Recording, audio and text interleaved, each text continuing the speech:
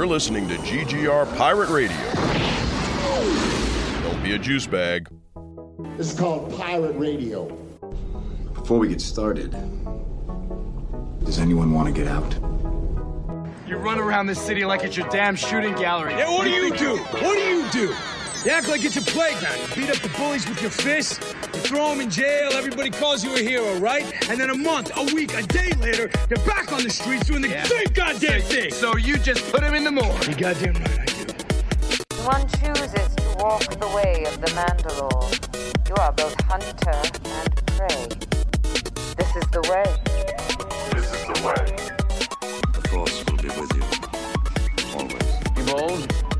Be brave. Be courageous. Black alert. This is called Pirate Radio. We a refuge for great geeks, cause round here we don't gatekeep. We don't care for the hate speech. That's why we ain't mainstream. So we linked up on the same team. No heights we can't reach.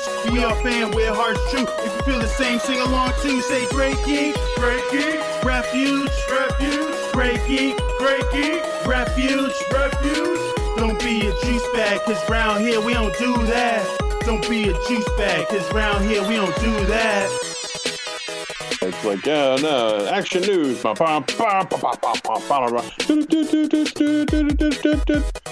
now, your host, Mike Lunsford. I'm totally going to use that, too.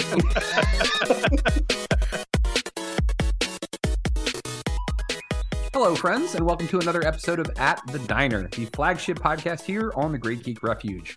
My name is Mike Lunsford. I am your host, but I am joined in my hosting duties by two wonderful and stalwart co-hosts. Let me introduce them right now. But before I do that, go to the website. It's greatgeekrefuge.com. Lots of great articles, lots of great podcasts, all sorts of wonderful things for you to enjoy with both your eyes and your ears.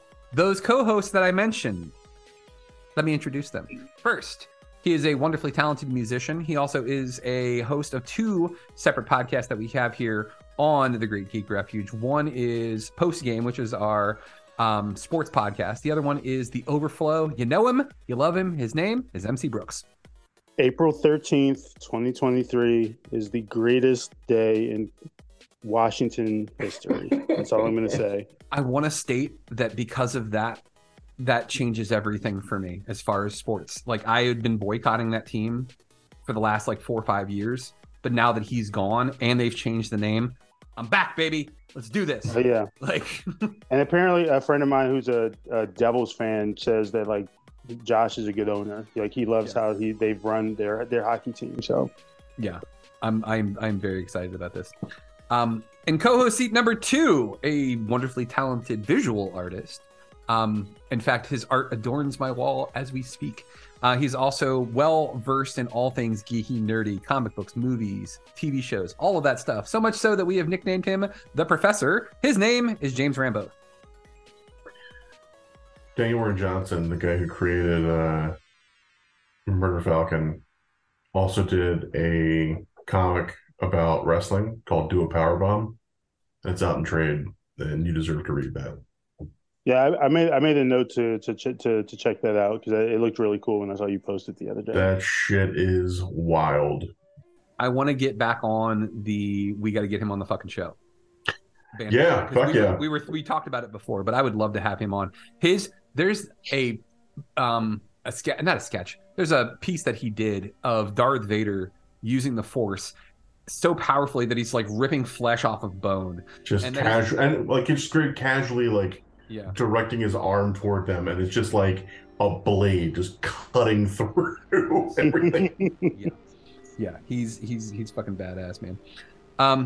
Perfect tie-in here because we're talking Star Wars.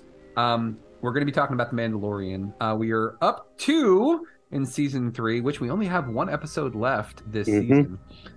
We are now talking about episode 6 and episode 7. We'll do them in order here. Episode 6 was really fucking cool. Mostly because I'm not even going to beat around the bush. Yeah, there's story and stuff going on, and that's cool. And there's the whole storyline of the thing. What is Katie Sackhoff's character? Why can't I think of her name? Bo-Katan. Thank you. Jeez Louise, my brain stopped working there for a second. Bo-Katan is trying to reunite the Mandalorians so that they can take back their home planet. But who gives a shit about that? Because this episode had Jack Black and fucking Lizzo in it. Yes. Can I say one thing too before we actually talk about this? Please, yes, go ahead.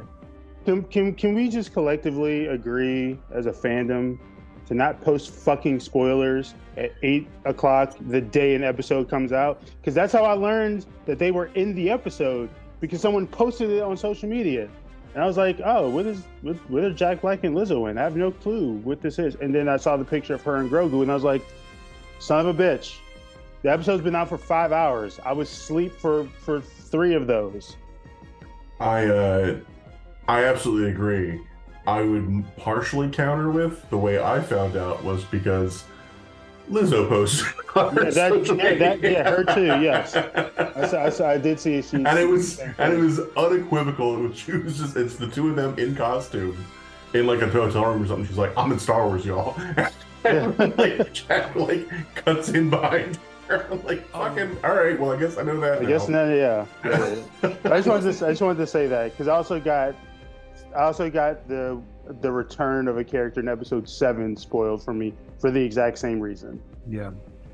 I will say this. I agree. Because it came up again with the following episode, like you said in episode 7. Like, I went on TikTok before I watched the episode, and people were just like blatantly like, well, if you haven't seen it, spoilers, but here we go. And like they give you like 2 seconds. You're like, fuck, my fingers don't work that fast. Jesus. Like, right. But with that one, with Jack Black and Lizzo, I'm not saying I'm okay with the spoiler. Like, I didn't know because I just went into it before, and I just watched it, and it was such a fucking delight to see them. Facts, But if I hadn't, if it had been spoiled, the fact that I saw on Lizzo's TikTok, like she was just like, I'm in Star Wars, y'all, and her and Jack were just fucking dancing in their Star Wars outfits, and I was like, I would have been like, I got to drop what I'm doing and watch this shit right now. Like, I enjoyed every moment of that episode. Like, and I guarantee you there are Star Wars fans like just gnashing their teeth and tearing their clothes and kvetching all over the place about how, oh, you can't have these goofy people and stuff. Fuck off. It was so fun seeing Grogu like absolutely fall in love with Lizzo. Yeah. And like Mando being like, he doesn't like strangers. And then she has some snacks. And then he immediately flips over. He's like, you got snacks? Oh, we're friends now. Okay. Like, it was absolutely delightful. Can we also talk about the other fucking surprise cameo in that episode? Mm-hmm. Fucking Doc Brown himself? Like, Christopher Lloyd showed that. That was amazing. He was in that episode. I had to double take because I wasn't sure. It's been a while since I've seen him. I was like, he looks really familiar. I was like, that's not him. It's just another old guy. And then I actually Googled and I was like, oh fuck, that's him. He's here. Yeah. And he ended up having a much larger role in the episode too. Yeah. He's now in that category of people who have been in both Star Trek and Star Wars now, because he was Commander Krug in Star Trek 3, The Search for Spock, and now he was I don't even know what his name. I can't remember what his name was in this episode. He was just like the weird, still loyal to the separatists thing, even though that war ended like 25 years ago. Like, I mean, we talked about that in the cold open. Like, people still are loyal to a fucking war that ended in this country like almost 200 years ago. So it's really not that shocking. Yeah, there was a really, really good joke online though that like in Back to the Future he was a man in a DeLorean. And now, yes, thank you, Rambo, for that glare. Now he's in the man DeLorean. I guess this is my last episode, huh? It's been real, bud. It's been real, but it's been fun, but it hasn't been real fun.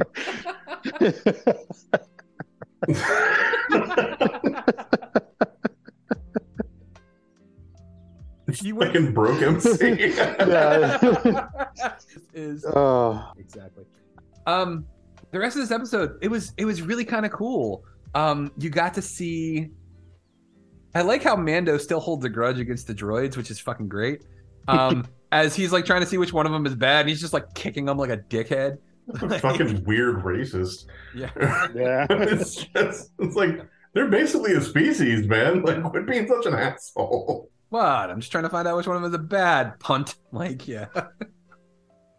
with his fucking Beskar boots that he's wearing. Yeah, that was like it was at the end of that episode that we got Bo-Katan reuniting all of the Mandalorians together. Yeah, just good stuff, man. She gets Darksaber back. Yeah. Yeah, the way she won the Darksaber I thought was really interesting. That was a good way for Mando to kind of tie the whole thing together and give her some legitimacy. I mean, any other additional comments on that episode before we go into the big one? Because there was so much shit in episode 7. You know, a thing I keep seeing online, and I think this is one of those criticisms that's not unfair, is complaints about the stunt casting. Now, I at a certain point, you know, if you cast any recognizable actor, there's going to be a degree of like, oh, so-and-so's in this episode. And, you know, I think Lizzo did a fine job. She did all the things she needed to do. She read her lines, she hit her marks. But she's not going to win an Emmy or anything. Like, she was fine. With that said, this is not the first time a musician has been brought in as an actor on anything. But I do wonder, when you have 3 like back-to-back new characters and every one of them is to some degree a stunt cast, does that bug y'all? Do you find it like detracts from the enjoyment of the show? Like, does it take you out of it? As far as like when it's obvious that it's not the actor doing the stunt, doing the move, doing the... No. I mean, stunt casting in terms of like, we didn't hire an actor for this role. We got Lizzo for this. Oh, okay, I'm sorry. Yeah. I thought you were saying, I was thinking of... No, not stunt performing. I gotcha. Okay, sorry. My mistake. It doesn't really bother me because it was fun. Like, and Star Wars is supposed to be fun. Yeah. And like, people can say like, oh, it's supposed to be serious. No, the fuck, it's not. Like, no, it's not supposed to be serious. Yeah, it's supposed to be fun. It's supposed to be enjoyable. And honestly, you know what this felt like? This felt like an episode of the Clone Wars where they would bring in guest voice actors all the time, and like, it was kind of cool. It was something to get people excited. It's something to get people interested in this show. Additionally, like, people who are Lizzo fans probably tuned into this shit, and that maybe not have watched it before. It's the same thing with like Baby Yoda. Like, you know, it's bringing in other people to watch some Star Wars, which is exactly what you want, because you want more money so you can do more Star Wars projects, so you can see all the things you fucking love. And not just complain about the things you hate. Yeah, I mean, I kind of see both sides of it, because it like, on one hand, it is cool. It expands the universe, and it's just nice to see people who are clearly fans of the franchise get to be part of it also, just because how big of a deal it is. But I do think, like, there can be something to be said about it, because in some ways it can feel like, oh, you don't have as much confidence in how well the show is doing, that maybe you feel like you need to bring a name in to bring eyeballs here that are not good, they're not going to tune in also. And I can kind of see that, because I think just in watching it, like, I didn't have an issue with Lizzo or Jack Black there, but I do think, like, I think to some degree it can kind of feel like it takes you out of it a little bit, just because you know that they're not actors at least in Lizzo's case, she's not really an actor in that she does it regularly the way that, I mean, Jack Black's been in a number of different things also. So it can feel they can sometimes feel like, oh, like, you can tell, like, her lack of acting skill can sometimes kind of stand out a little bit more, because, you know, everyone else around her has been doing it for so longer, and it can kind of take you out of it a little bit. This is not a criticism of Lizzo, just for the record. So I kind of see both sides of it. I mean, I loved her in this episode, so I don't really care. but I can see how, like, the idea of, like, needing or having a name, especially a modern name, a popular name, come in and be part of it. It can kind of, because we kind of saw a little bit when people were reacting to, like, Meg Thee Stallion ending up in She-Hulk in the episode. And even though, like, the tone, like, tonally, She-Hulk is very different than Mando, so maybe fit a little bit more with having her on there. It can still be there's still something to be said about, like, just having names come in and be part of things, and it not necessarily always feeling like it just fits with the tone and where the show is going and so on and so forth. So I see both sides of it. I will say though, like, if they had made Lizzo like the villain, for instance, or they made Lizzo have a lot more to do, like she was real integral to this story in particular, I think there might have been a little bit more, a little more fuel for the fire for this one. But because essentially they were just there, I wouldn't say as extras, but like they're one-off characters. So it's a one-off thing. Yeah, maybe like 5-6 minutes of screen time total. They came in, you saw them. They were supposed to represent royalty. They did exactly what they were supposed to do. Yeah.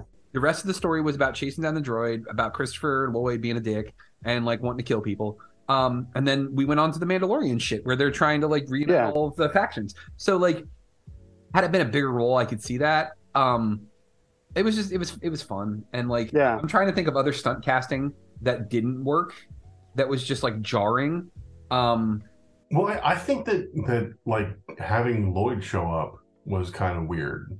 Like that, honestly, of the three of them, he's the one that stood out to me the most, because that character doesn't have enough to do to justify that actor. I don't think. I mean, I don't think that like Christopher Lloyd is like Laurence Olivier or anything, but if you put it this way, if you have that character or that actor, you are pulling focus. You are drawing attention to that character. Yeah. And it kind of ends up being, I don't know, at a certain point, I feel like if there hadn't been all three of them, this wouldn't, and it doesn't really bug me, but it does kind of, like it does, you made me notice it.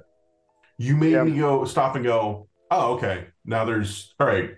So now I'm thinking, you know, I mean, like my brain naturally does this anyway, where I start thinking about like the cast decisions and, you know, how things are shot and stuff like that. But it's one thing for me to kind of naturally do that. It's another thing entirely for someone to, for a choice made on the production end to make me stop and go, now I'm consciously thinking of it.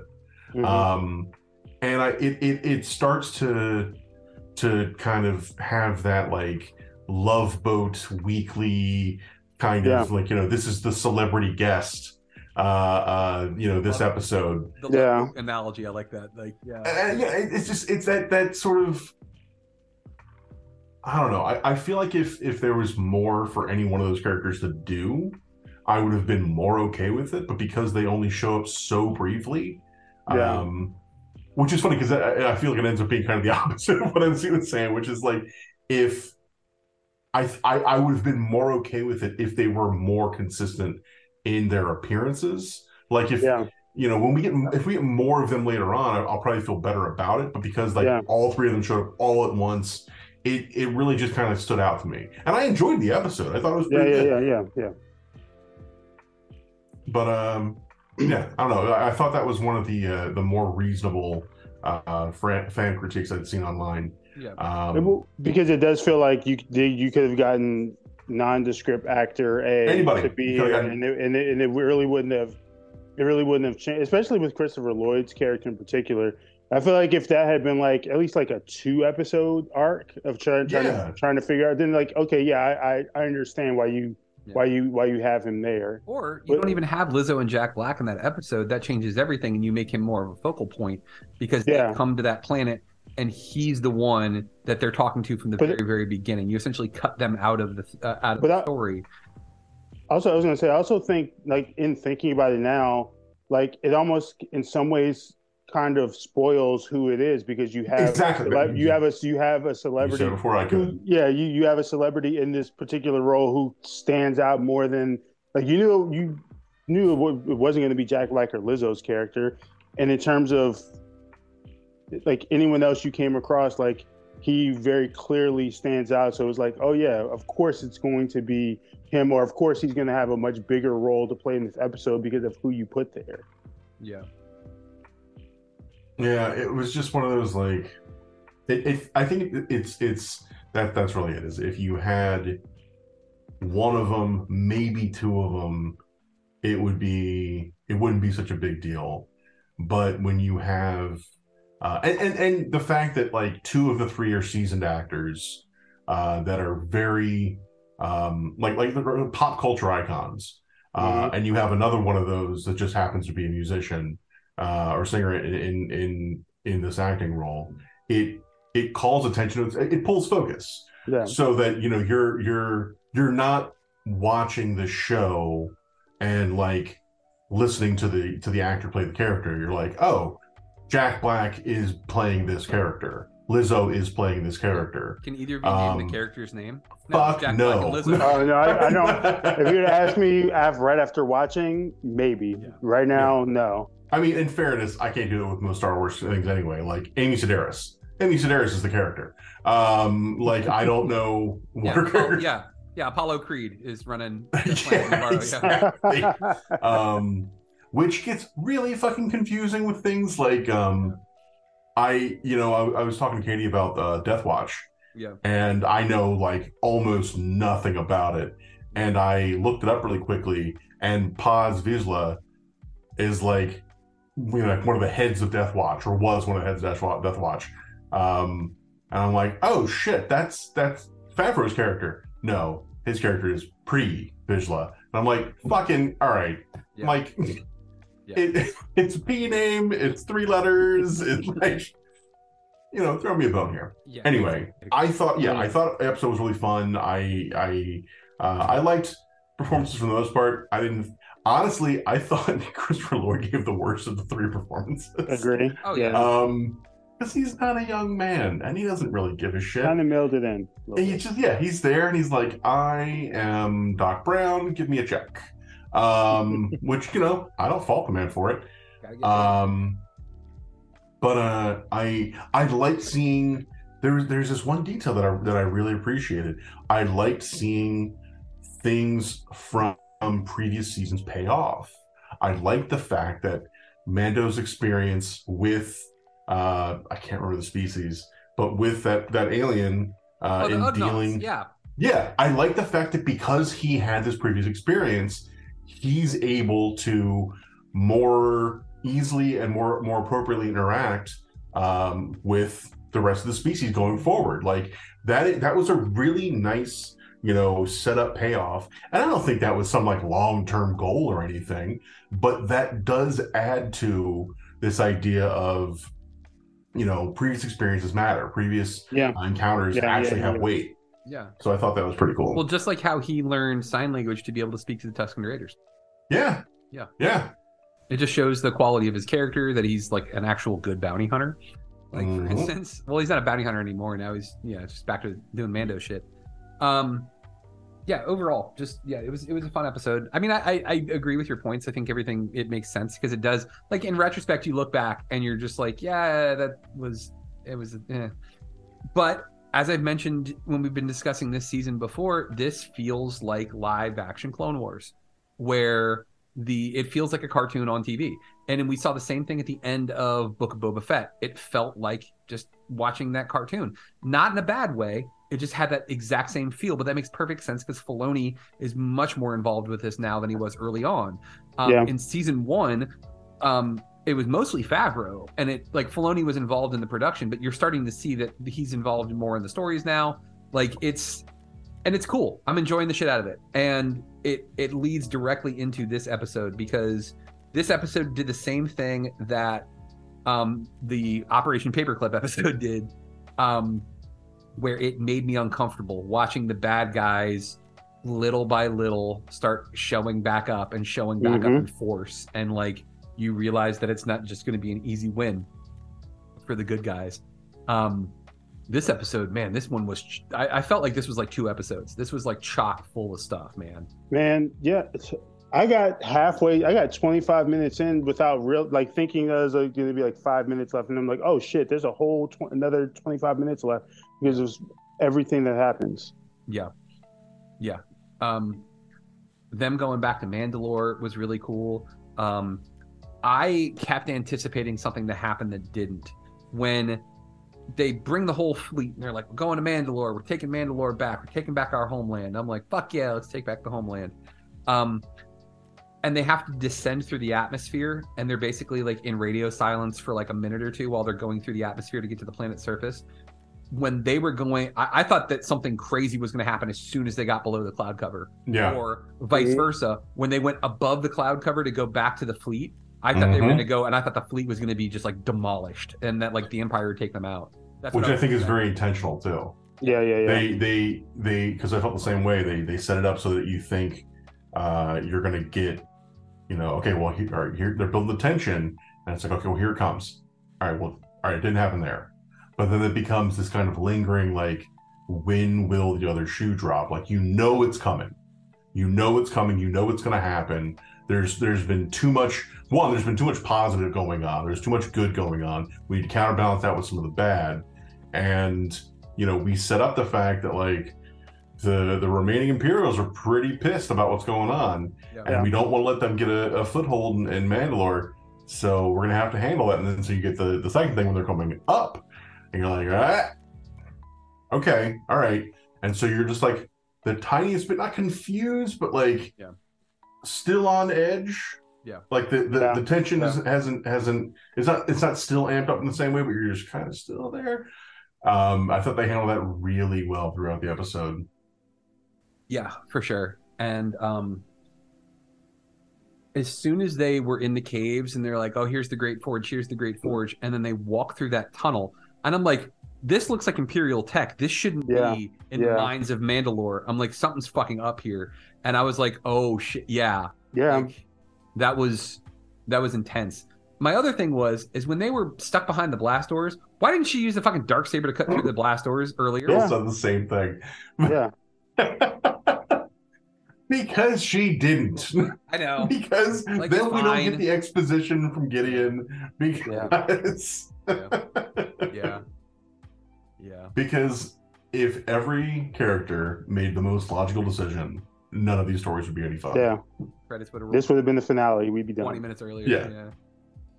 But no, Phil texted me immediately after I finished the episode, and he was like, why didn't she use the darksaber on the front glass door as opposed to the black? Why didn't Grogu help Din? Yeah, right. Like, we got a little Gundam pilot now. Like, come on now. Oh fuck, that is so funny too. When he's just walking around going, yes. I was like, yes. I was like, all right, Daniel Bryan, like, let's go. That's the same thing I thought too. Yeah. Oh man, that was funny as shit. And he's taking the food from that vendor, and he's just like scarfing it like both hands, like double fit. Just like, God, it's like funny. Asshole. I have to buy that. You can't just steal shit. Well, not only that, now that he's got big long arms because of IG-12, like he goes to try to take the fruit from him, and he like stretches it out. He's like, no, you're not getting this. Like. Oh, but then also like the two Mandalorians are fighting. Axe Woves and Pre Vizsla are fighting each other, and like Grogu steps in and he's like, no, and it was perfect because a Mandalorian couldn't step in because it would be showing favoritism. So like I thought that was really kind of cool. Yeah, the fact that Bo's like neither side can choose, and so it falls to like one of the only neutral party on the ship. Yeah, which is great. Yeah. I think that, and I'm wondering if this is where they're leading with this, is that we're going to end up seeing Grogu do. Because I think they're doing this with Ahsoka as well. Like, if you guys saw the trailers for Ahsoka, which fucking looks sick, by the way. Yeah, it's awesome. The quote-unquote bad guys in that don't have red sabers.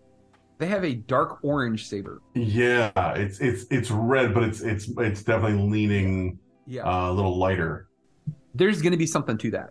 Filoni's already talked about it. Filoni has said that. But, like, my guess on this, Ahsoka has white sabers. And the reason why she has white lightsabers is because she stole the crystals for those sabers from defeated Inquisitors and purified the crystals. Because the way that you turn a crystal red, the red crystals don't grow.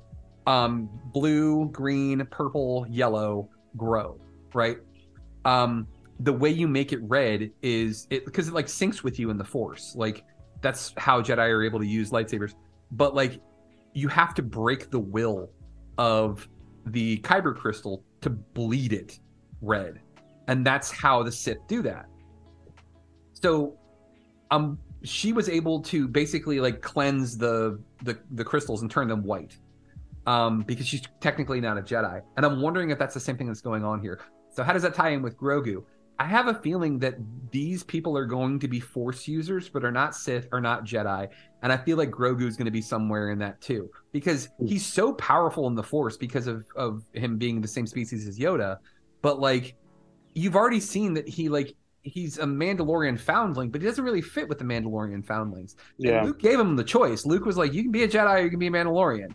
And like, he chose the Beskar, like little armor, not the armor. Chainmail. The chainmail. But like, for all we know, like Luke may be in a spot where he's like, well, you know, the rules don't really apply anymore. Like the old ways didn't work, because he even admits that in The Last Jedi. You know, the way that the Jedi were using the Force wasn't correct. The Jedi were flawed. So it's entirely possible that we're going to see a whole new category of Force users with Ahsoka, with Grogu, with fucking Ray Stevenson's character. I think we're going to see some really, really unique shit here with Star Wars in the next coming years. And like the fact that fucking Moff Gideon is back, like Giancarlo Esposito is such a great villain. He got rid of his little handlebar mustache though, man. Mm-hmm. I was a little disappointed in that. He's all clean shaven now. I like his bad guy mustache. Like, yeah, I was like, knew he was bad. He had a little tiny mustache. I was like, this episode did two things for me. One, I was like, reinforced the idea that I will watch anything this man is in just because of how fucking great he is, and also he would make a really good Magneto. Oh yeah, 100%. I was like, if you know, if I know the rumors were saying that he didn't want to do that because he's done that type of role a lot, but I was like, fuck, he would be really good if he opted to do that, if he joined the MCU in that regard. He would be another one who I think would make a good one, and he's all right. Hang on, let me be clear. I know that when a character who's traditionally representing your people, your culture, like Magneto, Jewish, white, you know, gets changed for whatever reason, some people get really, really upset about that. I would not be upset at all. Let me be clear. Okay. The person I was thinking was Oded Fehr, because Oded Fehr is Israeli and he's Jewish, and I think that would be an interesting thing if they chose him. If Esposito wasn't interested. But Esposito is such a fucking good actor, I wouldn't give a shit. Yeah. Like, put him in that role, and that would be fucking amazing. Especially because the X-Men are not about sticking to a certain, it has to be this thing. The story is about like the trials and tribulations of people who are looked down upon and who are treated like shit and who are marginalized. That's what X-Men is about. So having people who represent that is what that's all about. Yes, indeed. That, and we keep talking about it. There was a TikTok where this guy's a middle school teacher, and he's like, hey guys, it's superhero of the day. And he holds up an action figure and he explains who this guy is. And the kids are like, face laser, blaster, and naming all. It was fucking Cyclops. And Beamer. The utter contempt and disrespect for the field commander of the X-Men makes me so fucking mad. He's goddamn Cyclops. He's been on the big screen twice by two different actors. There was a fucking cartoon about it. Like, get your head out of your ass, kids. Do not disrespect Scott Summers in my presence. How fucking dare you? That fucking group of bastards. Seeing the Praetorian Guards show up after Brie Vizsla fucked up every single one of those dark troopers. Mm-hmm. Like, just, man, that's a bad dude. Like, bad motherfucker kicking 9 kinds of ass. Absolutely. And then and I'd forgotten about the Praetorian Guards, and then they show up, and I was like, fuck. Well, yeah, let's do it. Fucking vibroblade out. Let's go, motherfucker. Yeah. Oh, that was a bumper too, man. I mean, he saved the rest of the Mandalorians though by staying behind and fighting so they could escape. Just what are they gonna fucking do to Din? Like, they've got him dead to rights. Like, I'm really interested on how this is gonna go. Did you also notice that Why did I just forget Giancarlo Esposito's character's name? Moff Gideon. Moff Gideon. Did you notice Moff Gideon's helmet has fucking spikes on it? Yes, it does. Yes, it does. So you were saying you don't like Death Watch. You had to look. I know almost nothing about it. So Death Watch was kind of like this like crazy Mandalorian sect. Paz Vizsla was running the show until he got his ass kicked by Darth Maul. And Darth Maul took the Darksaber and he was leading Death Watch, which is why the Armorer and Moff Gideon have the spikes on their helmet. Yeah, spikes, yeah. But like, I don't know what Moff Gideon's tied to Death Watch would be, or to Maul, because like when Moff Gideon was around, he was still in the Empire, and yeah, Maul wouldn't have been. Maul was like this weird like wild card in the Clone Wars, so it's kind of a weird mix there. So I don't know what's going on. I'm wondering if they're going to explain that, or if it's just like it just looked fucking cool. Like, yeah, I'm not sure, but I'm curious. The thing I'm curious about too is I saw someone point this out, that the name of this episode is called "The Spies," and plural, and we are no closer to finding anything else about that in the aftermath of it, in terms of who could that actually even be. Armorer, Axel. I've heard that. I've heard there's a theory that the Armorer is a spy, for the Empire. The only thing is the only reason why I think that she wouldn't be is like in season 1, I don't remember what episode it was, but when she goes to her forge, there's like 5 or 6 Imperial stormtroopers that show up there ready to fuck her up, and she proceeds to like smash their faces in with her hammer. Beats the masses. Yeah, she does. So like, I don't feel. I mean, but the Empire has traditionally shown that they don't give a fuck about stormtroopers in general. I mean, like, or any of their ranks. Like Vader be choking out his admirals and shit, like throwing them across Star Destroyers. So like but also the nature of being a spy, lower level police wouldn't know. Yeah, true. Yeah. They would have no idea who she was, and in order just to maintain that cover, she'd have to kick the shit out of them. I hadn't considered. Well, I definitely thought that there was like some shady shit going on with her. She seemed to kind of like come around to things really quickly, and it very much felt like, oh, the opportunity to have all of the Mandalorians in one place, and have them all, and the fact that she's like, oh, I'll take care of everybody else. Yeah, I'll handle it. Don't worry about it. And then the fact that Gideon shows up and he also has spikes on his helmet, like that does seem to be a visual callback. Yeah. Go ahead, man. So I was gonna say, so I just found that there are like a list of bullet points that someone put together. For example, saying the Armorer conspicuously is in the recon group on Mandalore surface just before Gideon's ambush took place. The fact she volunteered to go in the first place was questionable. There's a gap in time between when the Armorer defended her covert against Gideon's forces on Navarro and when Din Djarin finds the new covert she started on Paz Vizsla. Oh shit! The Armorer could have easily been captured and turned by Gideon in that space of time.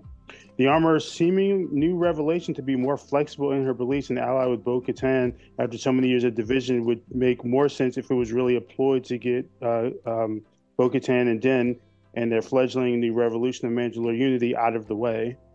And if the Armorer had been Gideon's agents in season 1 to explain other decisions the Armorer made, like sending Din out to find the Jedi, and the path that led right to Gideon and Grogu's capture. Yes, indeedy.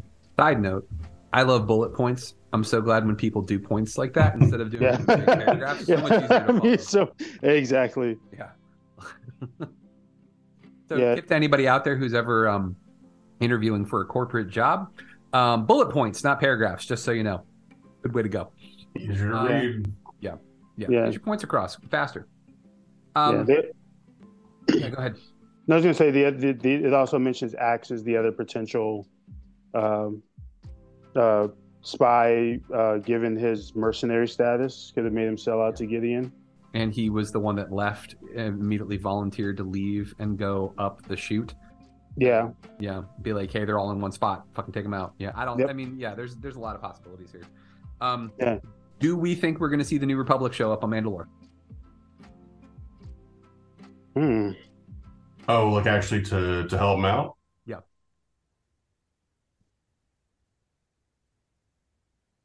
No. I think that they are comfortable in bureaucracy. Yeah. I think that the story overall has been very clear about the fact that Mandalorians can really only look out for themselves or really rely on themselves. Yeah. Tim Meadows' character is a great example of the kind of bureaucrat you get when you have a new and entrenched government. Well, new and entrenched, but like a newly entrenched government. Where, you know, I mean, what's his name? Paul. Young. Fucking. I can't remember his name. But the captain. Carson Teva. Carson Teva. Yeah.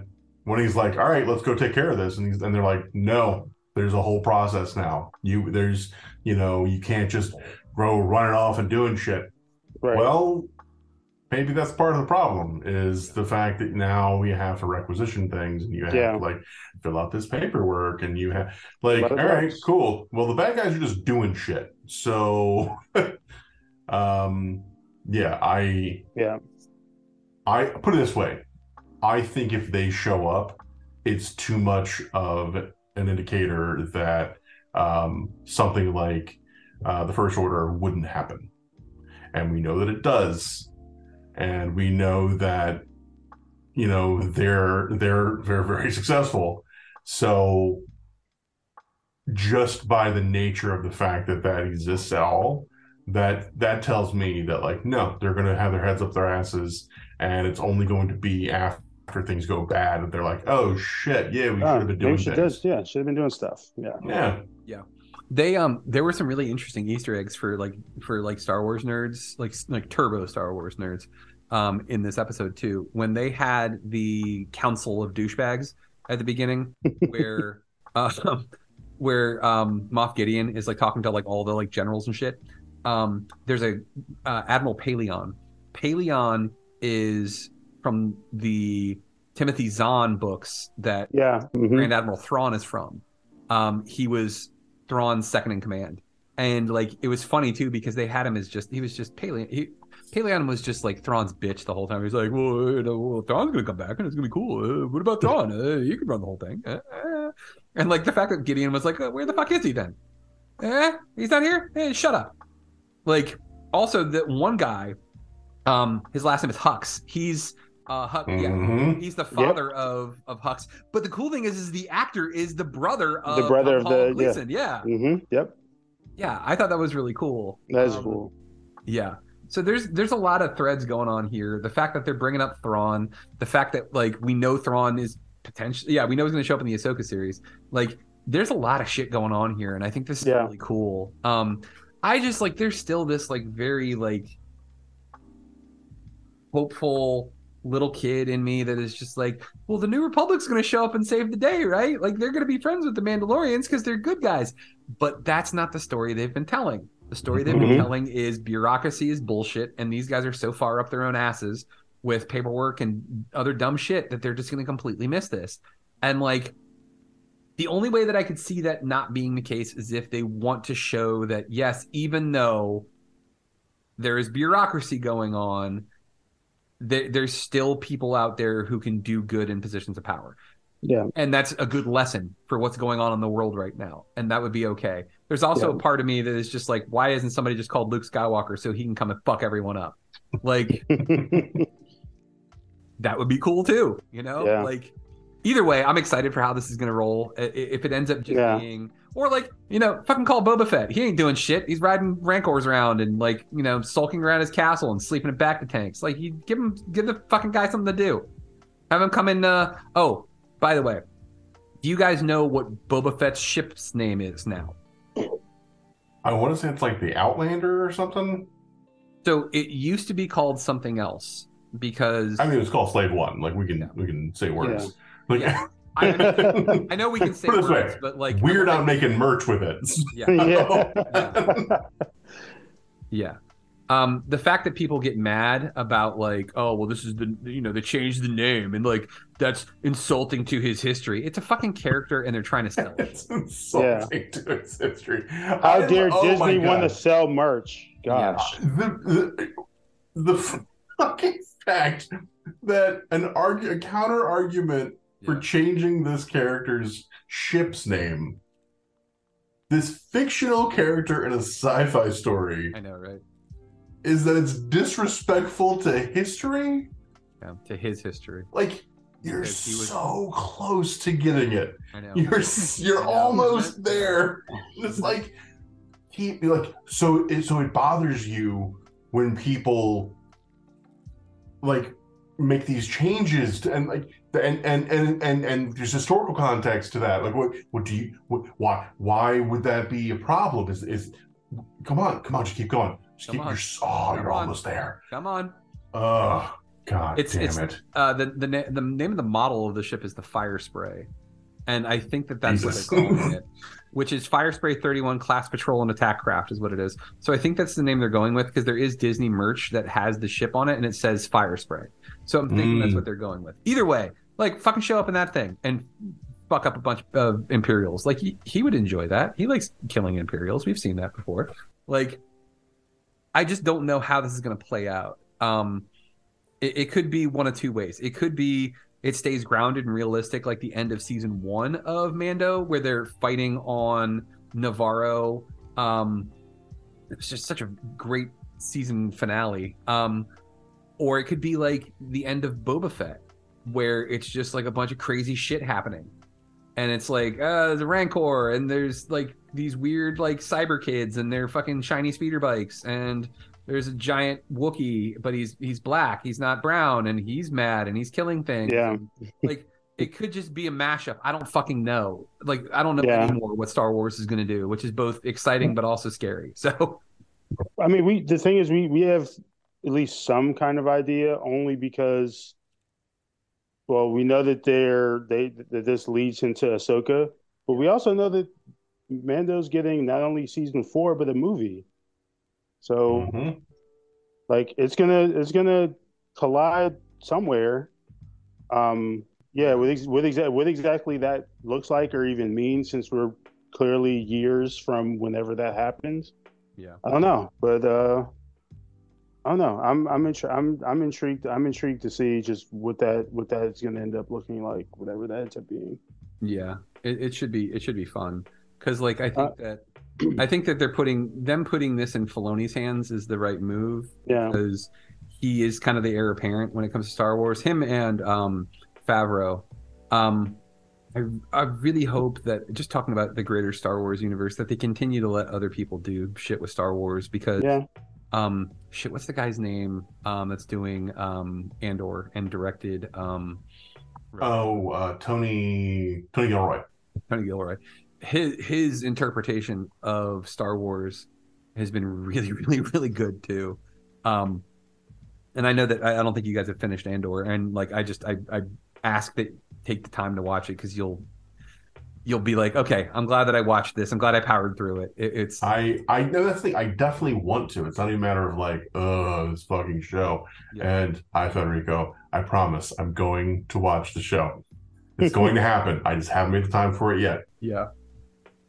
And he fucking loves that show. Like, yeah. I mean, it's good. It really is. I really, really enjoyed it, especially the ending paid off the whole thing. But either way, I'm just glad that we're getting to see new things with Star Wars. And like, I know that there's other projects in the works and there's a lot of other shit going on. So I guess we'll see how it's all going to shake out. Before we wrap this up, can I ask you guys something, since you both might know and I don't? Because this is something I wonder. With the modern universe, like, do we have like, has there been anything to kind of indicate what's going on with Mandalore, like in like with like where Rey and Finn and everyone else is? Like, do we know anything about Mandalore, like around that time, or is that still kind of unknown, waiting to be revealed? To the best of my knowledge, it hasn't been touched on, but Mike, you're more plugged in about stuff than I am. All right, so this is the first time, other than the Clone Wars, that they've really like discussed they've discussed Mandalore, but this is the first time we've actually seen it other than animated. In the quote unquote like sequel trilogy, they don't talk about it. We don't know what's going on with it. Okay. Right now, this is somewhere between 2 to 10 years after Return of the Jedi. I know. Yeah. So it's kind of vague as to where it actually is right now. I don't even know at this point. Ben Solo could already be born. I have no fucking idea because they haven't told us exactly where it is. Mandalore, if you ever played the Old Republic, the Knights of the Old Republic game, you actually like deal with Mandalorians a lot in that. I can't remember if you actually went to Mandalore. Wait, no, hang on a second. In the Old Republic stuff, there was this war between the Mandalorians and the Jedi. What ended up happening is the Jedi Council was like, we don't really want to be involved in wars because that's not what we do. And this dude, Revan, was like, nah, fuck all that, man. These Mandalorians are killing a bunch of citizens of the Republic. We need to do something about it. So he got like this like conglomerate of the willing, basically. He was like, hey, who wants to come fuck up some Mandalorians with me? And they had like an army of people that went with them, and there were a bunch of Jedis, and they fought, and it was badass. But like the Jedi and the Mandalorian actually really respect each other because the Jedi were like, oh, these guys are really good fighters and they can stand up to us even though we have lightsabers. Plus, lightsabers can't cut through Beskar. I don't know if they ever established that or not. I know that they were saying like the only thing that can cut through Beskar, like you saw when Mando was fighting Moff Gideon when he had the Darksaber, that his Beskar spear was able to hold up against the Darksaber. So they begrudgingly have a respect for each other, but Revan at one point realizes the only way to end this war with the Mandalorians is basically to detonate a weapon of mass destruction. It's called this thing called the mass shadow generator, and like it just obliterates everything. And like, to the best of my knowledge, Mandalore was like fucked basically. Like it was like shattered in pieces and stuff like that. So I guess this game is no longer canon because Mandalore looked like it was one solid piece from what I could tell. Unless they fixed it. I don't know, man. There's a whole bunch of shit. In Old Republic, and the Knights of the Old Republic is supposed to happen like thousands of years before any of this shit. So they've kind of pieced together the Mandalorian lore. That sounds weird. Mandalorian lore. From like a bunch of different sources. And like, I'm really glad that we're getting to see more of these characters because you find out like this warrior tribe and like all of the various sects and how they broke off. It does really fit with the whole thing that we were hearing earlier. The Mandalorians are Jews. It's kind of interesting how they're all factioned across the galaxy. But I'm hoping that we're going to see more of it. If they're going to do they're going to do some more sequel stuff, which was funny seeing fanboys get upset because that means one of their favorite theories that Ahsoka was going to reset the timeline is not going to happen because Rey's going to be in new movies. So. Yep. And part of me does hope. I don't know how much of a far-fetched it is, but they're able to repair their relationship with John Boyega and, maybe do more with his character this time around. I hope so too. I know they're not canon, but I don't really give a shit. They have these Lego Star Wars specials that they do on Disney Plus, and in one of them, it's set in the prequel trilogy timeline. Rey is training Finn because Finn is Force sensitive. She's training him to be a Jedi. So if they could somehow resurrect that old storyline, which honestly, how cool would that have been to see a stormtrooper with a conscience be Force sensitive and become a Jedi? Like that would have been cool. Well, and they really gave us the okey doke on that one too. Yeah, I was gonna say even before I watched any of this, that was one of the biggest things that I saw about they dropped the ball with his character and that because it seemed like that's where they were going, and apparently they don't. Yeah, there were so many cool things they could have done with that for sure. But yeah, I'm anxiously awaiting what we're going to see with this season finale, especially because we know there's so much more stuff coming out with Ahsoka, with another season of Mando, with a Mando movie. Like there's so much cool shit that's going to be coming out here soon. Oh, and just so you know, that Mando movie, it's heavily implied that like Ahsoka and Boba like are going to be involved with that also. Like it's all like that entire like Mandoverse is all culminating in that movie. Yeah. I really hope they find a way to bring my boy Luke Skywalker back into it, because just seeing him was so cool. I really wish they would stop doing the whole de-aging thing of Mark Hamill. Like, just get an actor. Like, but I feel like at this point their hands are tied and they like kind of have to stick with this, which kind of sucks, but it is what it is, I suppose. Yeah. I mean, Sebastian Stan is right there. Yeah. Like, we already work with Disney. I mean, yeah. I think we'll go ahead and wrap things up here then, because there really ain't much else to talk about as far as Mando. There's tons more Star Wars stuff coming out. We hinted at it, and we may talk about that at another time, as far as all the new projects that are coming out, because they just had the big fan fest out in England. You know what? We'll touch on it real quick. It was so heartwarming. I shared it with you guys in our chat that we have. It was so heartwarming seeing the fans respond so favorably to Hayden Christensen. But not only that, to see how emotionally touched Hayden Christensen was by that, because that dude got shit on so hard for his performance in the prequels. It was really cool to see him like genuinely moved by fan support when 20 years ago he was ready to never be involved in Star Wars ever again. So I think it's a byproduct of the younger generation growing up on the prequels and loving those characters, and like them being the Star Wars fans who were spending money and going out and doing things instead of these old crotchety dusty douchebags just like complaining all the time about it. So that was just really, really awesome to see. Yeah, I thought that was pretty dope too. I kind of like him them being able to get their flowers, and also Ewan McGregor said some really kind things about him also, which was also really awesome. It's good to see that kind of support, considering how hated a lot of those films were. And I also thought just some of the announcements and whatnot that we got from the celebration were all really, really dope. Like, despite what certain parts of the fan base may have to say, like, it feels like there's definitely reasons to be excited about the future of Star Wars and what that could mean, and that even though Rise of Skywalker was controversial to say the least, that they're not shying away from doing more with those characters and doing more beyond that either. Yeah, they're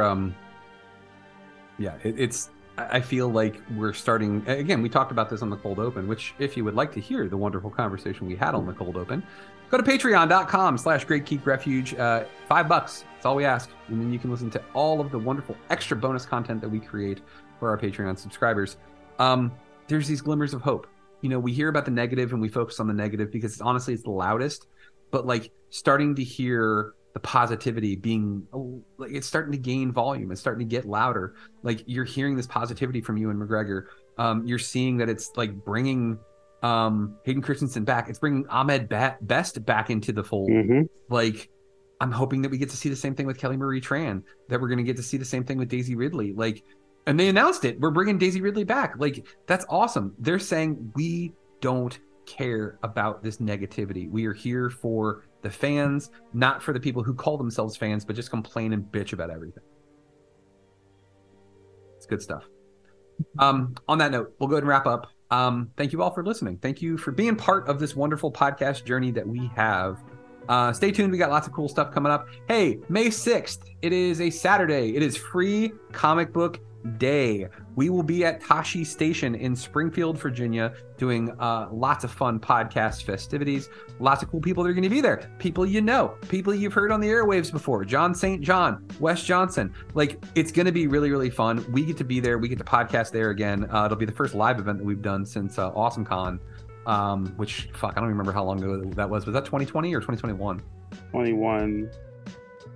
Was it like October, September 21? One of the two. August of 2021. Oh, okay. Yeah. Either way, we'll be there. You should come check it out. Check out all the cool things that'll be there, and you'll get to see us too. It'll be fun times. So we'll call it a day. Thanks again for listening. Thank you guys. Thanks to MC Brooks and to James Rambo for being the awesome co-hosts that they are. As always, we'll catch you next time, folks. And remember, together, there are no heights that we can't reach.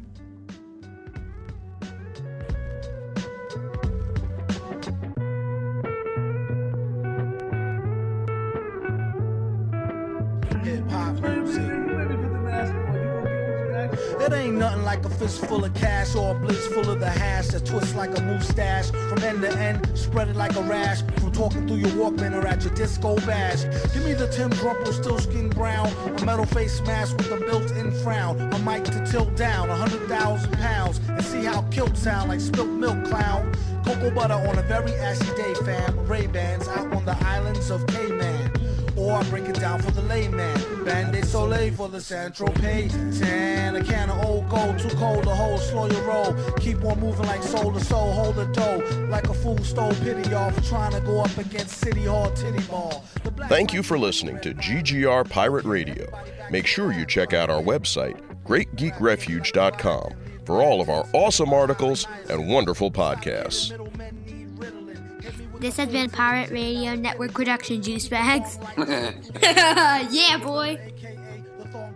Inviting all to the reciting that's dope and raw. Hoping all y'all come in peace and it's open bar. Tear the roof off this bumper rise clock by the end of the night. Spaz like Shazbot. I spilt a shot, made the